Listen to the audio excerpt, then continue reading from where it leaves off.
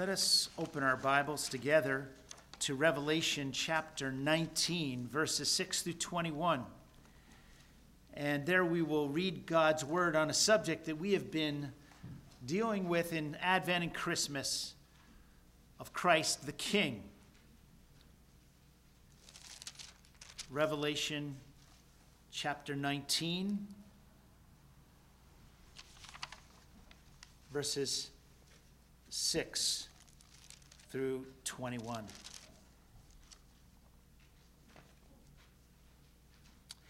And I heard, as it were, the voice of a great multitude, as the sound of many waters, and as the sound of mighty thunderings, saying, Alleluia, for the Lord God omnipotent reigns. Let us be glad and rejoice and give him glory, for the marriage of the Lamb has come, and his wife has made herself ready. And to her it was granted to be arrayed in fine linen, clean and bright, for the fine linen is the righteous acts of the saints. Then he said to me, Write, blessed are those who are called to the marriage supper of the Lamb. And he said to me, These are the true sayings of God. And I fell at his feet to worship him. But he said to me, See that you do not do that. I am your fellow servant, and of your brethren who have the testimony of Jesus. Worship God, for the testimony of Jesus is the spirit of prophecy. Now I saw heaven opened, and behold, a white horse. And he who sat on him was called Faithful and True, and in righteousness he judges and makes war. His eyes were like a flame of fire, and on his head were many crowns. He had a name written that no one knew except himself. He was clothed with a robe dipped in blood, and his name is called the Word of God.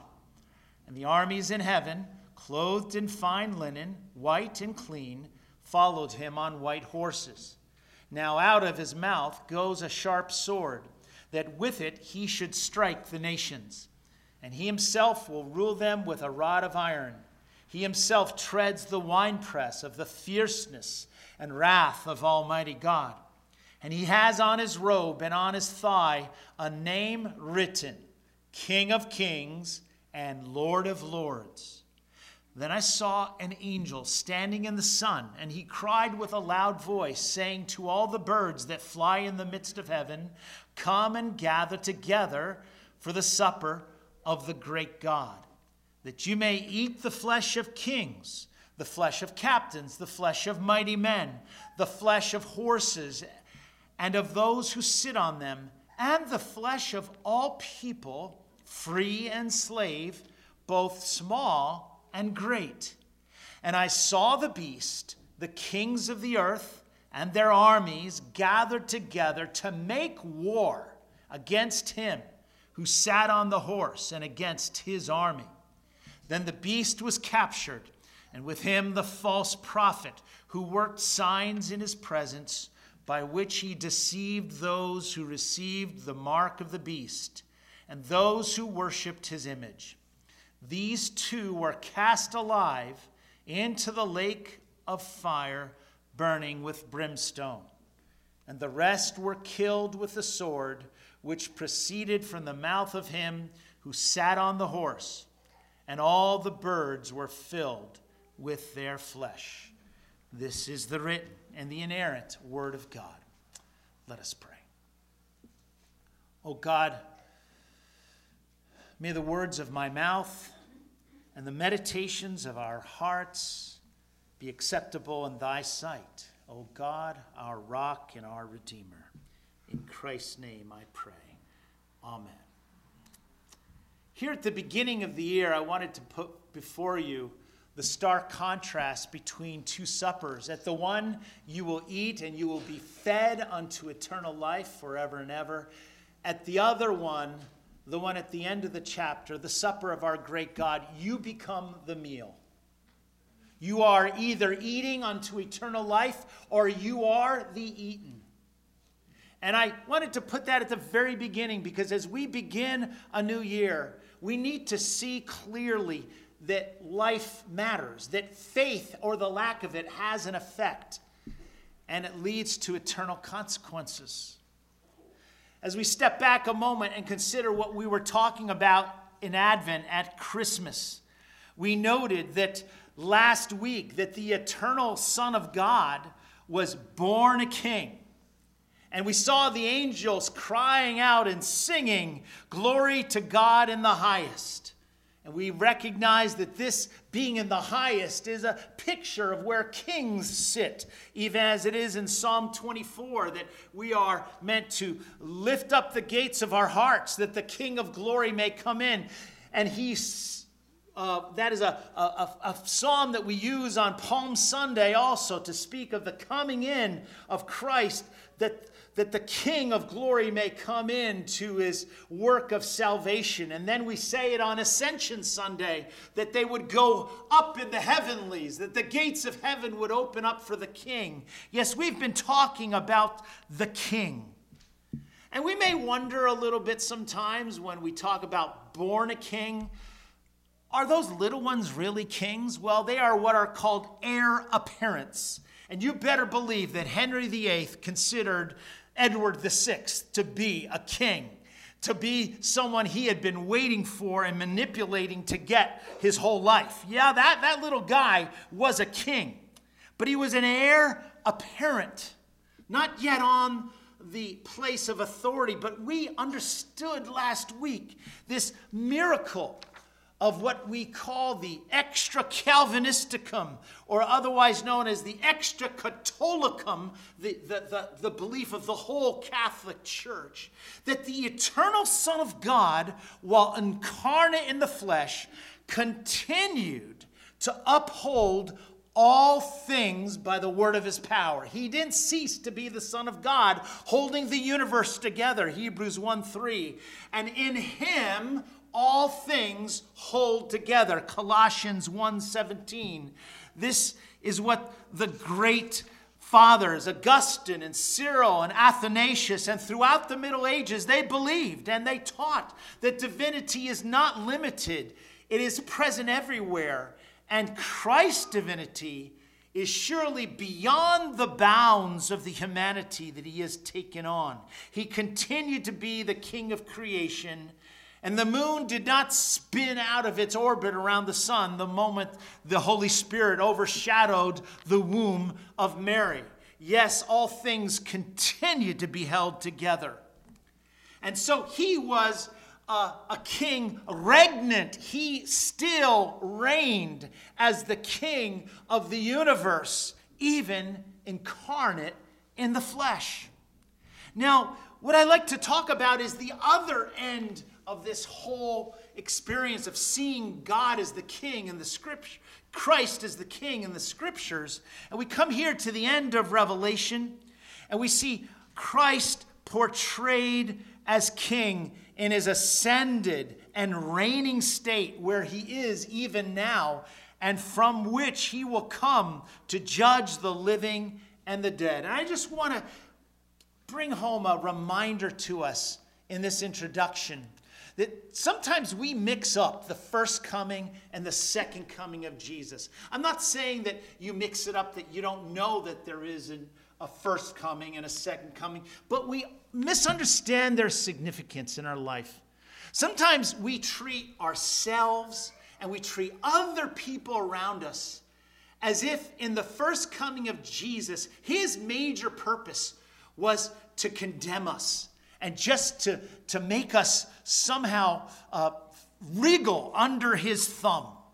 And we forget the words of the Apostle John in chapter 3, "For God so loved the world that he gave his only begotten Son, that whoever believes in him should not perish but have everlasting life. For God sent not his Son into the world to condemn the world, but that the world through him might be saved." Now we will wriggle under the reading of the law, as our brother pointed out. We will be uncomfortable when brought face to face with our sin, but we must not despair that it's too late, that it's over, that somehow we're too bad to be saved. It is in the second coming of Christ that we know the King preeminently as the judge of the living and the dead. He comes as the judge for his people, in the sense that he has already borne that judgment at the cross of Calvary. He comes in the applicatory character of that to his people, but he comes for those not believing as the judge who shall bring about some of the vengeance that you see described here in Revelation 19. Jesus is not a benevolent, good humor ice cream man. He is not here to sweeten and cool the experience of going to hell. He is here to declare to us that we are accountable for wickedness and rebellion. And he isn't just a nice guy who gives out cool treats. We need to recognize that the fundamental rebellion, which is described here in verse 19, that these characters, even all people, free and slave, who gather together to make war against God, shall be held accountable. Let us not rebel. Let us come to Christ today.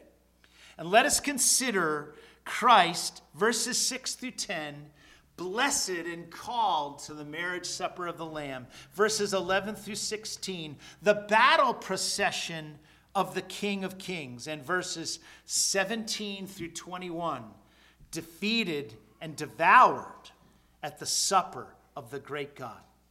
So verses 6 through 10, through faith in Christ, we are blessed and called to the marriage supper of the Lamb. Count yourself invited today to that supper as the free offer of the gospel goes out to you. You are called to partake in faith at the feast in heaven as you have been incorporated into the body of Christ's church. Verse 9, he said to me, "Write, blessed are those who are called to the marriage supper of the Lamb." And he said to me, these are the true sayings of God. As Jesus makes clear in Luke chapter 14, that those who know themselves to be spiritually blind, who need sight, the spiritually poor who need salvation, the lame who cannot walk in health. These are the people who follow Christ, those who know their need of a Savior. These are the ones who hear the call of God and come into the wedding feast. For these are the ones who don't present excuses for not coming to the banquet. They're preoccupied with self-centered priorities like testing their oxen or buying a piece of ground, or simply have no interest in God, no room for God in their Google Calendar lives. And so this feast here at the end of Revelation is the grand culmination, as I was reminded by one of my son-in-laws yesterday. It's a grand culmination of all the celebratory feasts in the Old Testament, such as the Feast of Unleavened Bread, which is associated with the Passover at the time of the Exodus out of Egypt. Remember this feast in which an unblemished lamb was killed and eaten, and the blood was daubed on the lintels and the side posts of the door, so that the angel of death would pass over and not take the firstborn of that family. Now, today, we put our trust in not an unblemished animal, but rather the unblemished, sinless, holy and righteous God-man, Jesus Christ, the Lamb of God who came to take away the sin of the world. And this Lamb is the firstborn of the Virgin Mary, the firstborn of all creation, having all authority as a king, who bore the sin of his people, carrying on his back the guilt of his people. You need to trust in this Savior today, that you would be welcome at the marriage supper of the Lamb in the heavenlies. And the basis for coming to that feast is his saving work, which is made real in the life of believers. Look at verse number 8 It says, to her it was granted to be arrayed in fine linen. That fine linen was given unto them. This is the gift of grace. And when we read that the fine linen is the righteous acts of the saints, I understand that to mean it is the righteousnesses. There's no act in the Greek language. There's no word there for that. This righteousness is understood as the singular righteousness of Christ, which is understood distributively upon the saints. The singular righteousness of Christ is distributed and accounted to the many saints who are thereby granted to be arrayed in fine linen. And so I call you today to receive this forgiveness by faith. I call you to come to Christ and, believing in him, take upon yourself the righteous robe of Christ. And I ask you today to recognize that this one whom you trust is both a king and a lamb. If you turn back with me just for a moment to Romans 5 and verses 5 and 6. But one of the elders said to me, do not weep. Behold, the Lion of the tribe of Judah. Now there's a kingly image. The Root of David. There's another kingly image. Has prevailed to open the scroll and to loose its 7 seals. And then in a masterful stroke of apocalyptic imagery, he looks again, and there now, standing in the midst of the throne and of the 4 living creatures and in the midst of the elders, stood a lamb, as though it had been slain, having 7 horns and 7 eyes, which are the 7 spirits of God sent out into all the earth. This Christ, who is King, is also the Lamb who laid down his life to protect and to help his people. And so I want to encourage you today that as you come to this service, as you recognize that this is a need in your life, if you have trusted in Jesus, you are welcome at this table. If you have been also joined to his church through membership.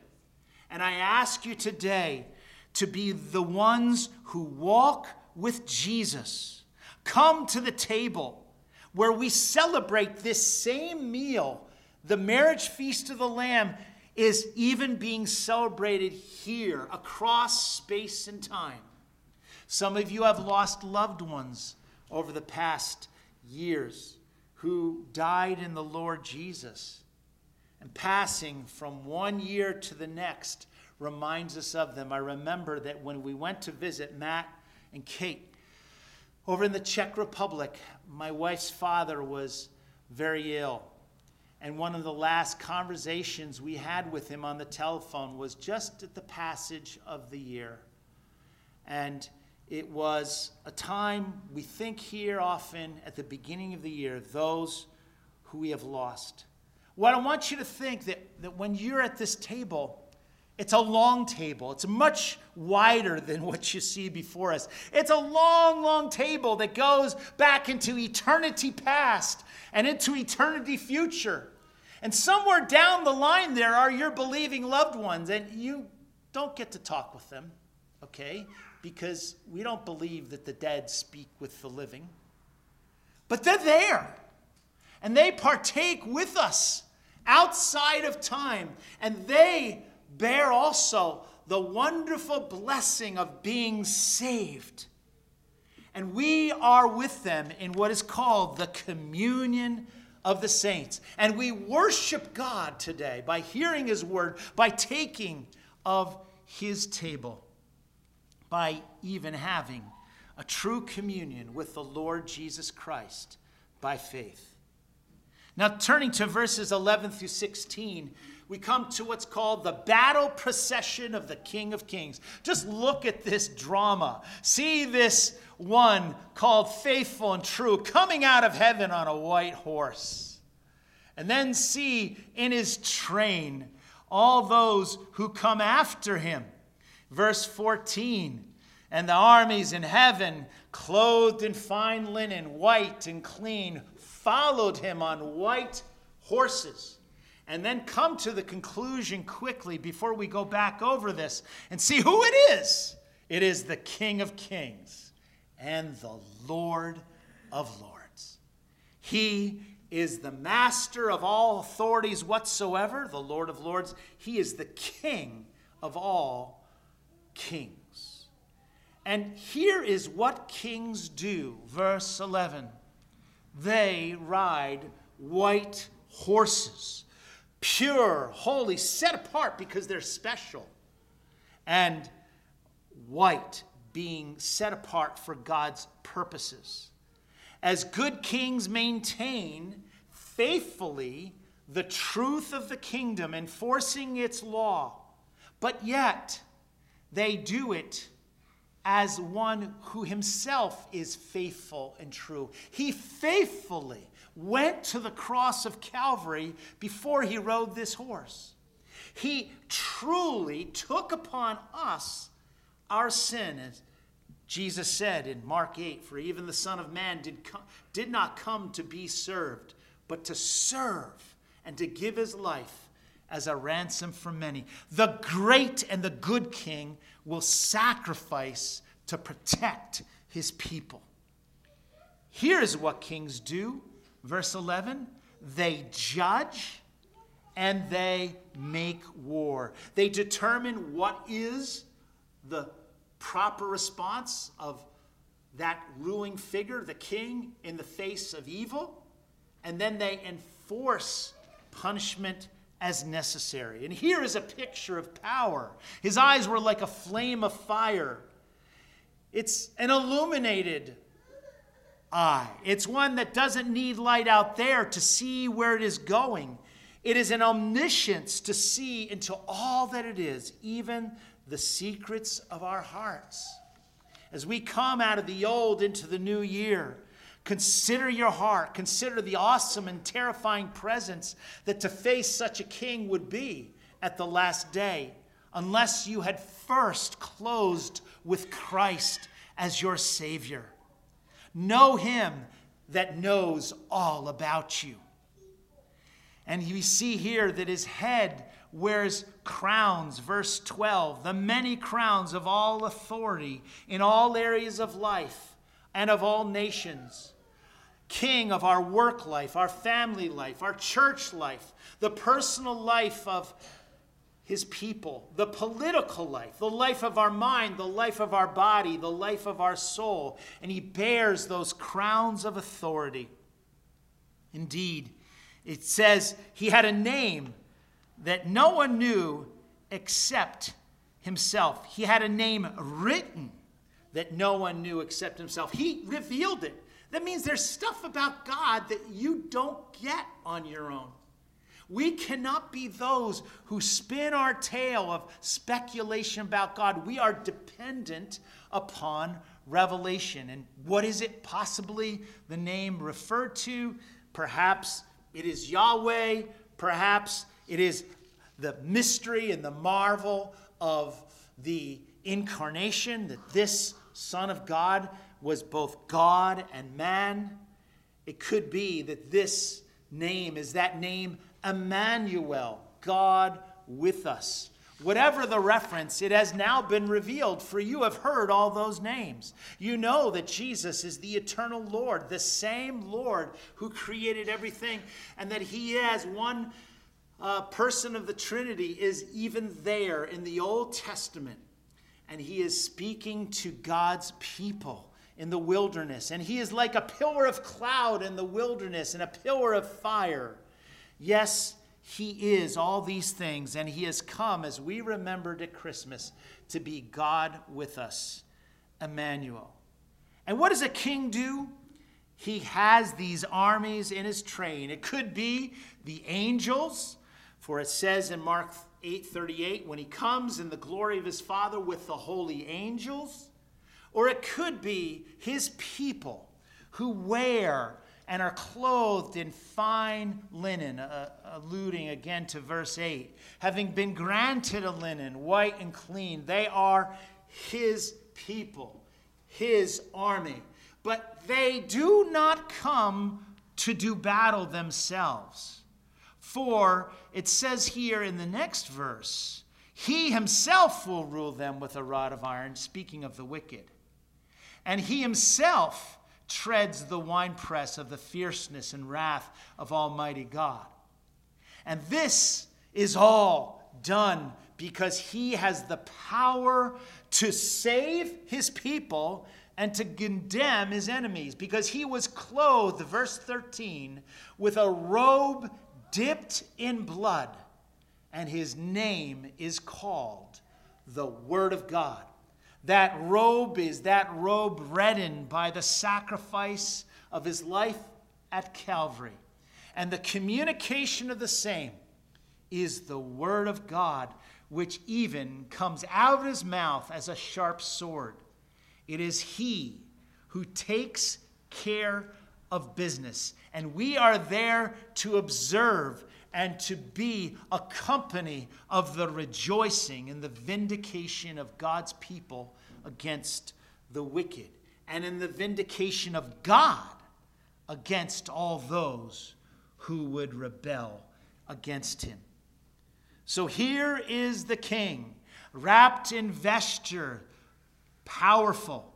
Here is the king who treads the winepress and who is on his robe and on his strongest muscle in the body, which is the thigh, on his thigh, a name written, King of Kings and Lord of Lords.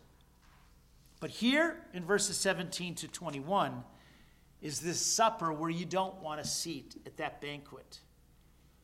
Because the human beings who come there to be eaten are those who are rebels.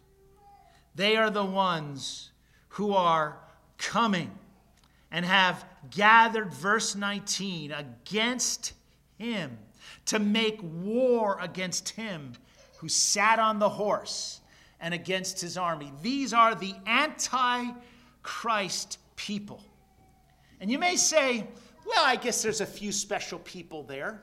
Yeah, heard of the beast before, and we can't do a whole survey of Revelation this morning. You'd be glad to hear. But the beast likely has something to do with the civil authority. My son will fill me in on this. He got a whole year of Revelation from his chapter, from his pastor out in Idaho Falls. Probably a civil authority. And the prophet, probably the false prophet, is probably an ecclesiastical authority. Makes sense, right? Prophets represent God, and the false prophet is the church authority who opposes God.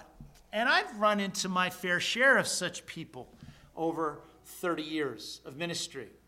And I come today just to say, God bless you, and may God bless us together, that we would be able to resist both the beast and the false prophet. But know that they will be with us to the end of time.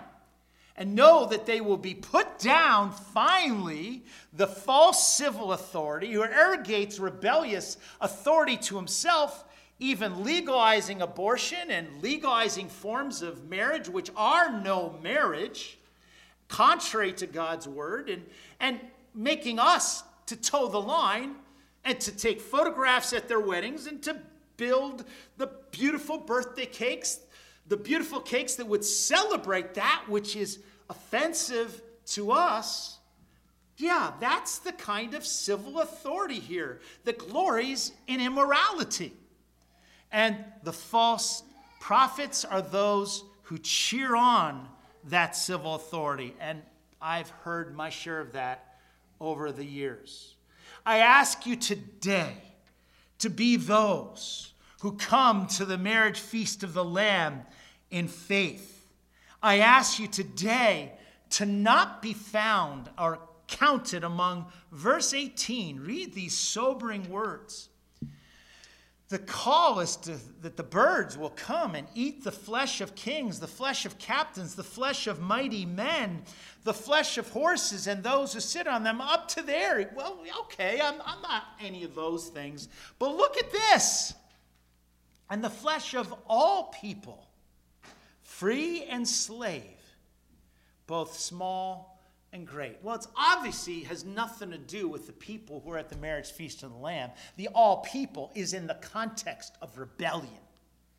But the wide description of all those different types of people, the small and the great, the free and the slave, that includes every human being who rebels against God, whether they are young or old, powerful or weak, but who will not bend the knee willingly to our Lord Jesus Christ.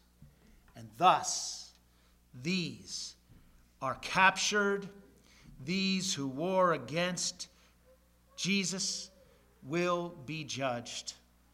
And indeed, verse 21, we read, the rest were killed with the sword, which proceeded from the mouth of him who sat on the horse, and all the birds were filled with their flesh.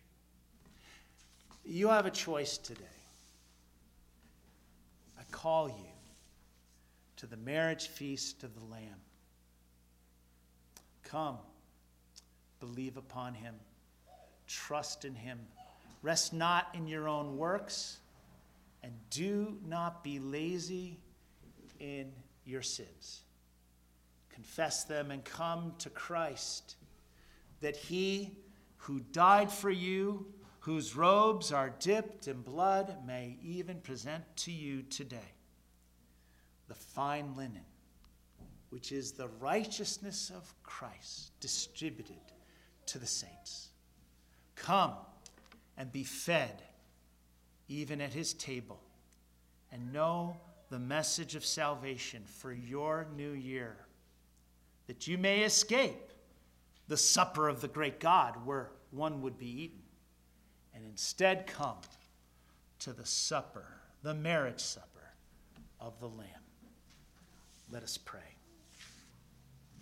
Our gracious God, we come to you today thanking you for your word, and we also come here, O God, having heard from you, to speak unto you of our needs, of our spiritual needs, even here at the beginning of the year. We pray, O God, that you will bless this congregation as we enter now our 31st year. We pray that you will bring us faith, that you will help us to be growing in our faith, and that the family of God may enlarge even among us here in this fellowship. We pray that you will lead to us single people, older people, young families, Lord, those who desire to worship you and glorify you in their lives. And we pray you bring to us people who don't know a thing about that yet, but who want to be loved. May we be that loving community that introduces them to the gospel.